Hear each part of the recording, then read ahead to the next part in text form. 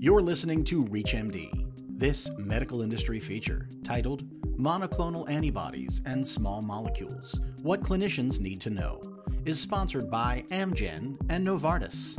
Amgen and Novartis have provided funding for this podcast and compensated the presenters for participating in this program. Here's your host, Dr. Jennifer Caudle. A number of small molecule drugs and monoclonal antibodies are currently approved for a variety of common and rare diseases. While both modalities may be considered targeted therapies, each has unique characteristics that may influence how they're used to treat diseases, making it essential that clinicians know the differences between the two and also appropriate uses for each. These characteristics will be the central focus of today's discussion. Welcome to ReachMD. I'm your host, Dr. Jennifer Caudle, and joining me is Dr. Peter McAllister, co-founder and chief medical officer at the New England Institute for Clinical Research. Dr. McAllister, welcome to the program. Thank you, Jennifer. It's a pleasure to be here. So to start off, Dr. McAllister, when we refer to small molecule drugs and monoclonal antibodies, what exactly are we talking about here? And can you give us a brief overview of these two different modalities? Sure. So small molecule drugs, just like their name implies, are small clinical entities. They're approximately half a kilodalton in size. They're produced through a chemical synthesis, a process that is easily controlled and results in identical product each time they're manufactured. Now, monoclonal antibodies, on the other hand, they're biologic agents that are large, complex proteins, usually around 150 kilodaltons in size, which is over 100 times larger than the small molecule drugs. Both small molecule drugs and monoclonal antibodies have unique characteristics in size, and structure, and mode of synthesis. And all of these characteristics can influence the eventual clinical properties of both the small molecule drugs and monoclonal antibodies in terms of drug target and specificity. That's a really interesting point that you just brought up about how form influences function. So can you elaborate on the clinical properties of small molecule drugs and monoclonal antibodies? Sure. So the small molecule drugs, particularly those that are lipid soluble, can be directed to intracellular or extracellular targets. The large size of monoclonal antibodies, on the other hand, prevent the crossing of cellular membranes in target cells.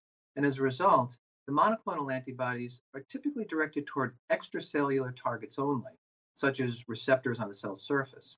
For example, they can be designed to selectively target receptor-ligand interactions, which is why monoclonal antibodies are typically associated with high target specificity, while small molecule drugs have a lower specificity.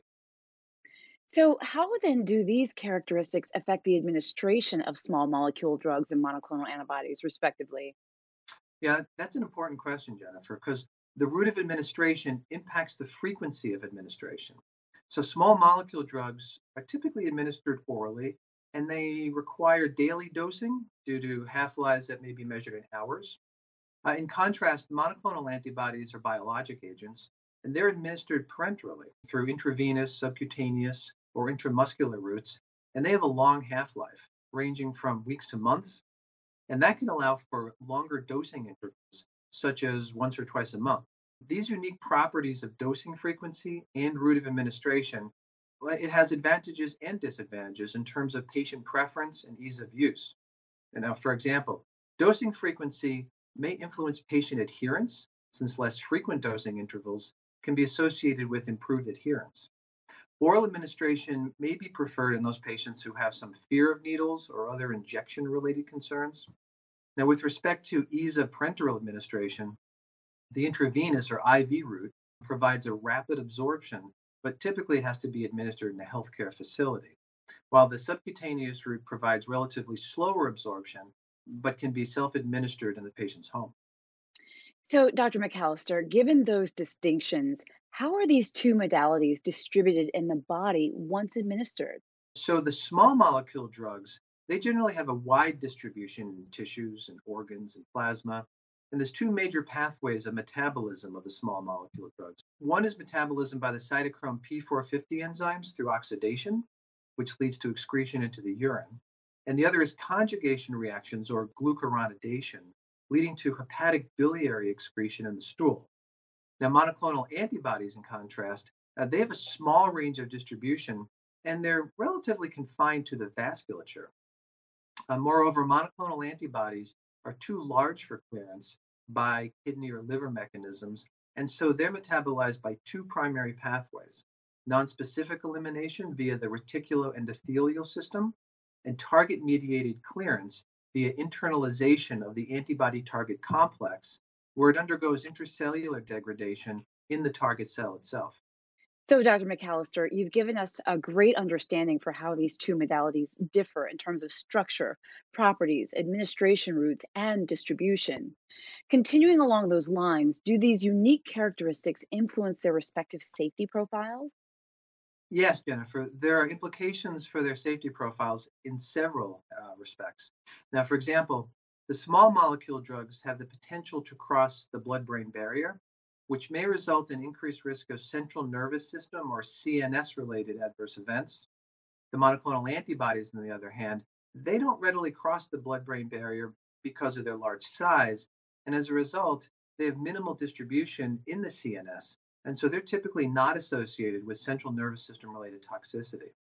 Now, additionally, because small molecule drugs share a common metabolic and elimination pathway via either the kidney or the liver, concomitant use of these drugs can result in drug drug interactions.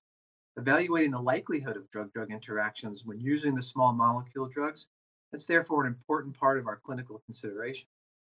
Now, by contrast, since the metabolism and elimination of the monoclonal antibodies doesn't involve the cytochrome P450 enzymes, concomitant use of small molecule drugs and monoclonal antibodies has low potential for drug drug interactions. Mm. And as the use of monoclonal antibodies in the clinical setting continues to evolve, what can you tell us about potential toxicities? Yeah, toxicities may be associated with the monoclonal antibodies, and they're generally classified as on target effects, also called target related toxicities, and target independent toxicities, such as immunogenicity, for example. Now, with on target toxicity, adverse events may result from intended cellular effect on intended target tissues. Now, for example, monoclonal antibodies that deplete immune cell expression of CD20 may reduce inflammation, but depletion of immune cells can also increase the risk of opportunistic infections. Another example of on target toxicity may include unintended cellular effects due to monoclonal antibody interactions with target antigens at unintended tissues. Now, an example here, think of a monoclonal antibody that inhibits angiogenesis to reduce tumor growth. That may also reduce growth of new blood vessels in healthy tissues, leading to, for example, gastrointestinal perforations or complications due to wound healing. Now, immunogenicity, that's a delayed hypersensitivity reaction involving an anti-antibody host response to the specific monoclonal antibody. Now, immunogenicity is independent of the monoclonal antibody target, and it's a risk with all the monoclonal antibodies. So, with these safety profile differences in mind, I'd like to touch upon any factors we should prioritize regarding the use of either modality in special patient populations. So, can you share some top of mind considerations there? Yeah, certainly. Because of their routes of elimination, the clearance of the small molecule drugs may be altered in patients with renal or hepatic impairment. Immunogenicity of the monoclonal antibodies may also be concerned in patients who have, say, an upregulated or downregulated immune system. For the monoclonal antibodies and small molecules, patient types that would necessitate some special attention include pediatric patients, patients with obesity, and pregnant or breastfeeding women. For example, in pregnancy, placental drug transfer is dependent on the properties of the placental membrane as well as the pharmacologic properties of the medication.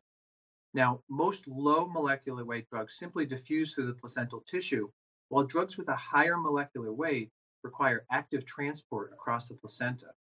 Now, for the monoclonal antibodies, only a specific class of antibody, known as IgG, is transferred across the placenta, with the transfer being minimal in the first trimester and then increasing throughout the second and third trimesters. Well, clearly, we've covered a lot of ground today, Dr. McAllister.